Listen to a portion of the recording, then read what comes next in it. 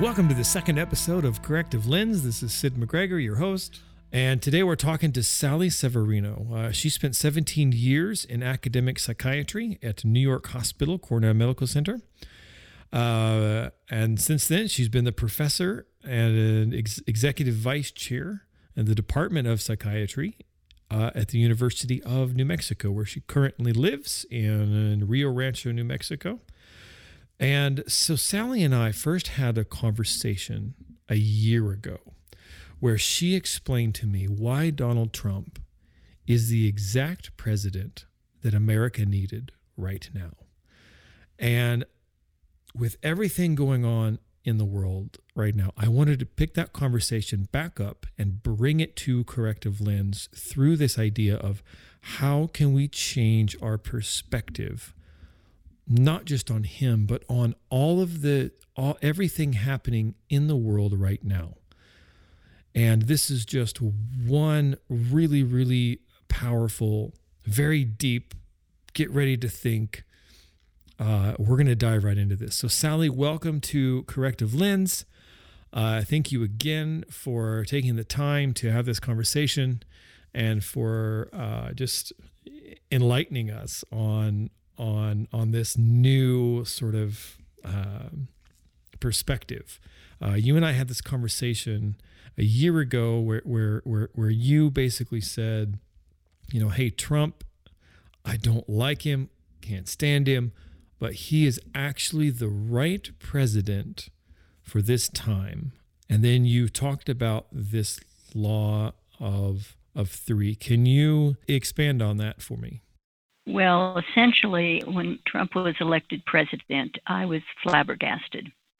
And it raised a big question mark for me. How could this be?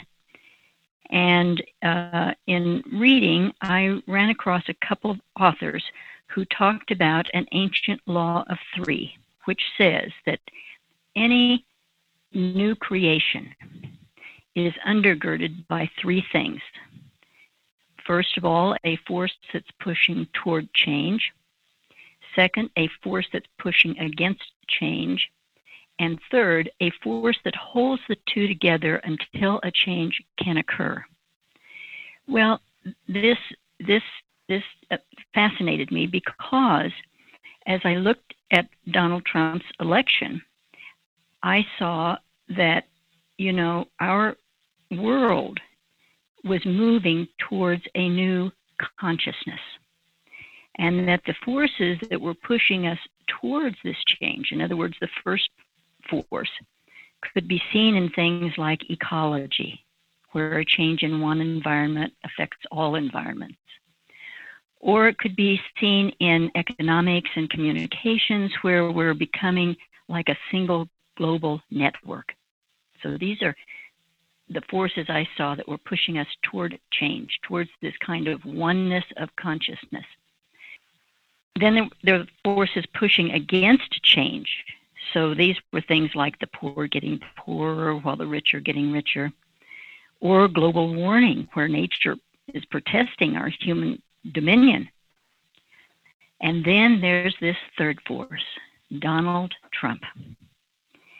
Donald Trump is there to provide an opportunity for us to address what is preventing change. It's like he's up there mirroring for us what psychoanalyst Carl Jung called the collective unconscious. He's there showing us what we shouldn't be doing. He's saying, look, people, see what I'm doing. Stop it. Let's change. And so he's the perfect person to do this. I mean, he's there doing his job, trying to get the world to wake up, or at least the United States to wake up, but I think it's worldwide too. And the more we can become aware of these unconscious, unseen forces, the less powerful they are. So this was what I was drawn to in terms of understanding what was going on, because it was kind of a hopeful vision that good could come out of this. And good, I mean, it has to come out of this. Like at some point, you have to adopt a hopeful mindset. Otherwise, I think you just go crazy, because like you have to assume that there has to be a reason for all of this pain. Like there has to be a reason for it. And, I think at the end of the day, it's pulling us towards unity, just like you said. And I don't think, in terms of your lifetime, certainly not mine, it's too short, but I don't think there's ever been a time in recent history where the world was, where it was so obvious that we were all connected in such a deep way. One little virus starts in one corner of the world and immediately affects everybody. Well, I would totally agree with you.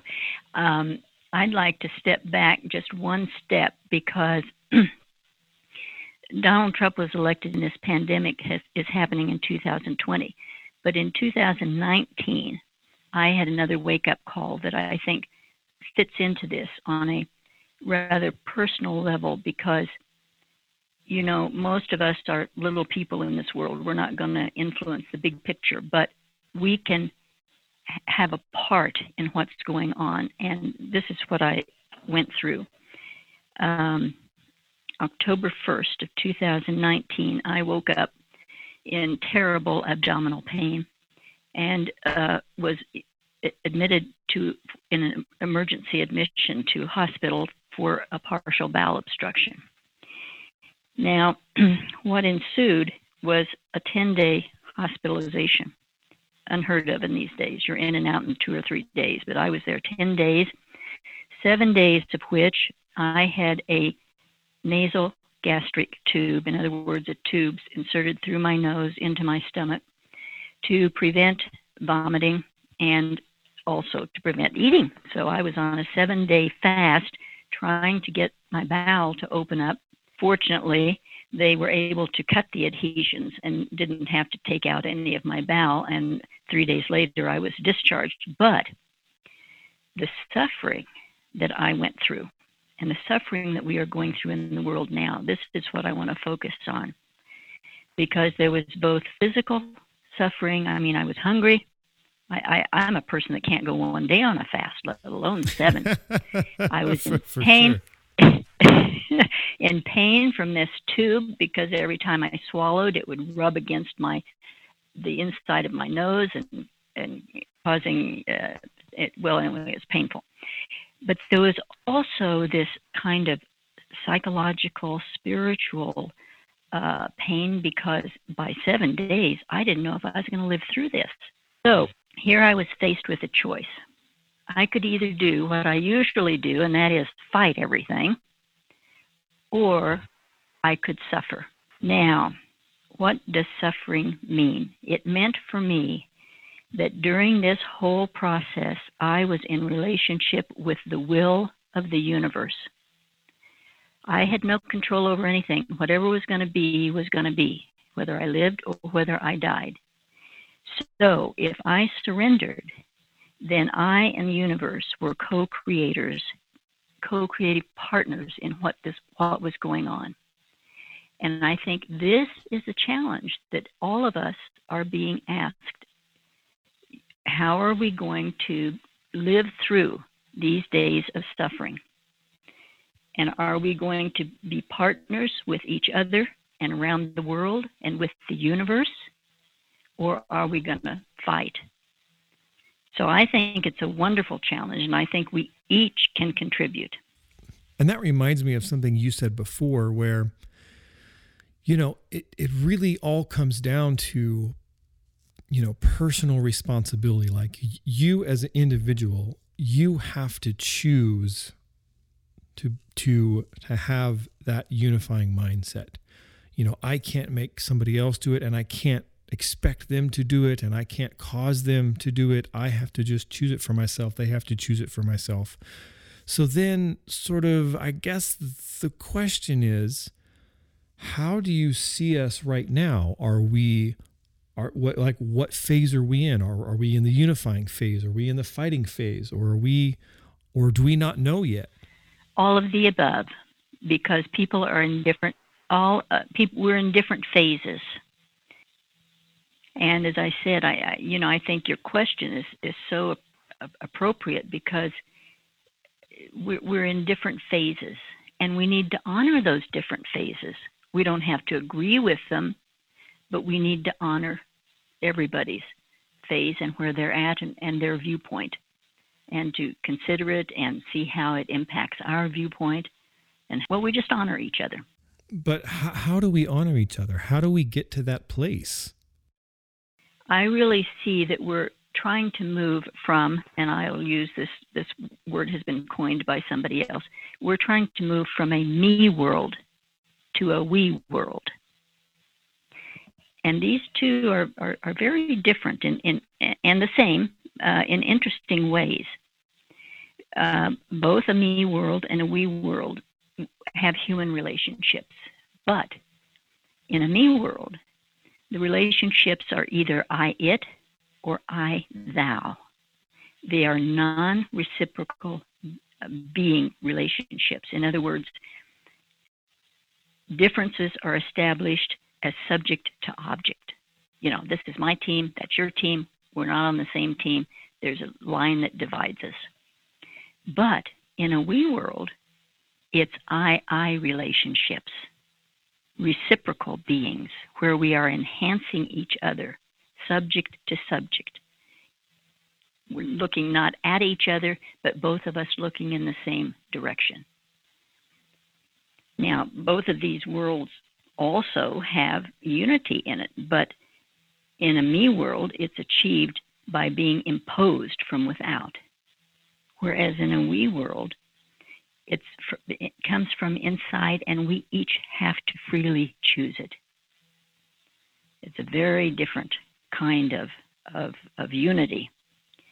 And our identities are different because in a me world, our identity is I am I'm not you, I'm separate. But in a we world, there's mutual affirmation and giving of ourselves to enhance one another. Now, aren't those two different worlds? Yeah, those are very different worlds. And I think we see those different worlds play out and collide in front of us every day. From some perspectives, it would seem impossible for us to achieve that. I mean, can we really achieve that? We're built as human beings to do this. The whole first half of our life, I like to think of the right and left brains as two different computer systems. And the whole first half of our life, we're using our left brains to establish our separate identities. We have to do this.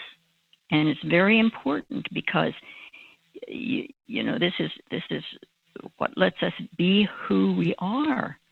It allows us to read, to think objectively, to think critically, but it doesn't see the full picture. It doesn't see oneness.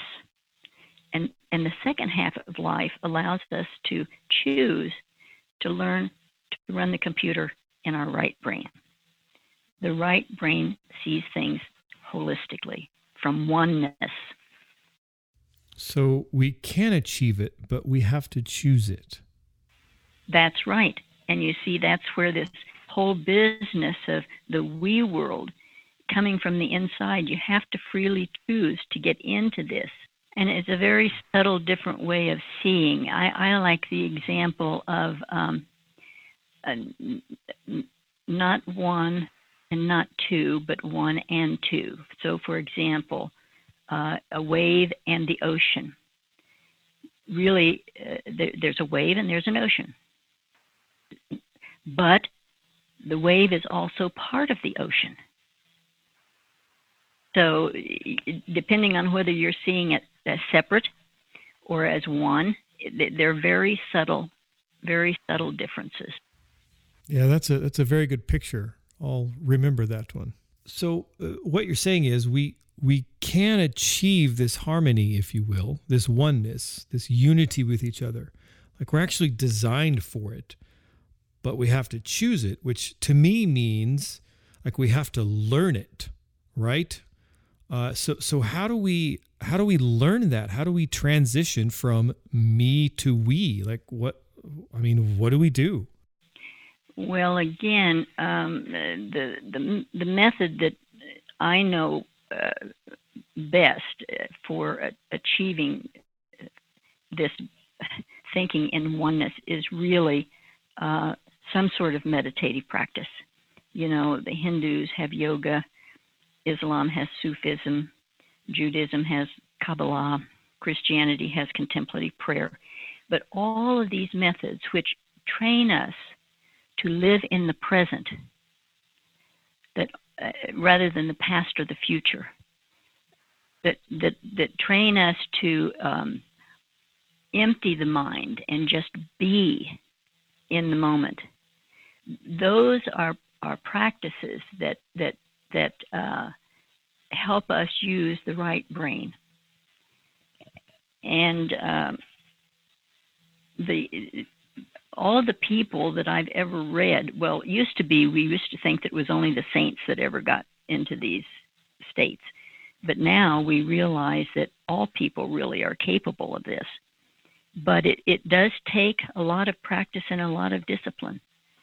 And I think it's our daily living, as you pointed out, and noticing the different way people see things and letting that raise questions in our minds, together with some practice that teaches us to live in the present moment instead of in the past or the future, where most of our minds are most of the time. Those are the two ways working together that over a lifetime, because it really is a lifetime to achieve something like that, we can move in that direction. And I think more and more people are turning to these meditative practices. And that makes total sense. I mean, it's not something that you do, we're not going to go, do yoga for a week or meditative prayer for a week and then like suddenly have this mindset. I mean, this is what you're describing is a lifestyle. It's a daily regiment of being one, of choosing one, which just makes sense. It has to be a lifestyle. It has to be an everyday. What does this oneness feel like? There's a person that I very much admire, Bernadette Roberts, who has written a book about it. It's called The Experience of No Self. She explains that it's impossible to describe the experience of no self. You have to experience it. You can't understand it with your mind. And of course, that's what a meditative practice is. It's trying to get out of the mind into the experience of the present. And she said it's like you're in a continuous waking state where you're sensitive, responsive, totally unimpaired. Nothing is missing. And each moment contains within itself the appropriate action without you having to think about it, feel it, will it, give energy to it. You're there as a doer. She calls it doing. I would call it loving because I think that's our core essence. But anyway, she says it's not easy to get used to doing without a doer. But she points out that our bodies function that way all the time. I mean, nobody tells our heart to beat. Nobody tells our liver to function. But our bodies do these things without anyone thinking about it or telling us to do it. And that's getting into that kind of being, I think, is what we're being called to do. And that if we can live in that kind of a state, we really respond to each other I think, at our most basic level, which is, I think, a loving level. A loving level. That sounds nice right about now. It really does. Sally, thank you for your time. I really appreciate your perspective and your positive just energy towards what could easily be seen as really dark and really negative times. And it's really helpful to see that these elements are here as a reflection of us and as something that is pushing us towards unity, pushing us towards peace, pushing us towards oneness. So Sally, thank you again. Well, thank you for having me. It's been a pleasure. Interestingly enough, if you listen to the first episode of this podcast, it was called The God Lens.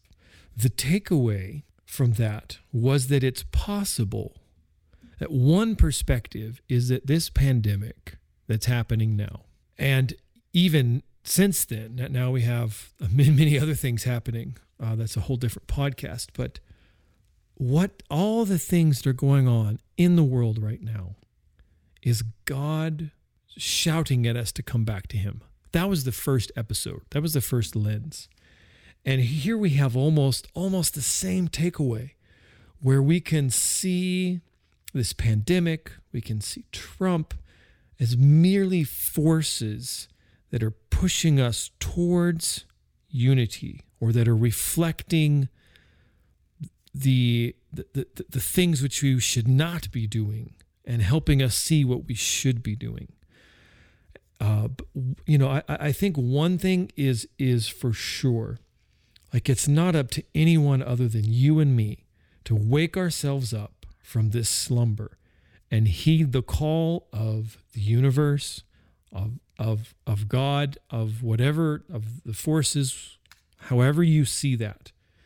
It's up to us to choose to see life through the lens of unity, equality, and peace, where we daily act out in the spirit of Ubuntu, of I am because we are. That's my corrective lens for the day. Stay safe. Thanks for listening. Talk to you next time.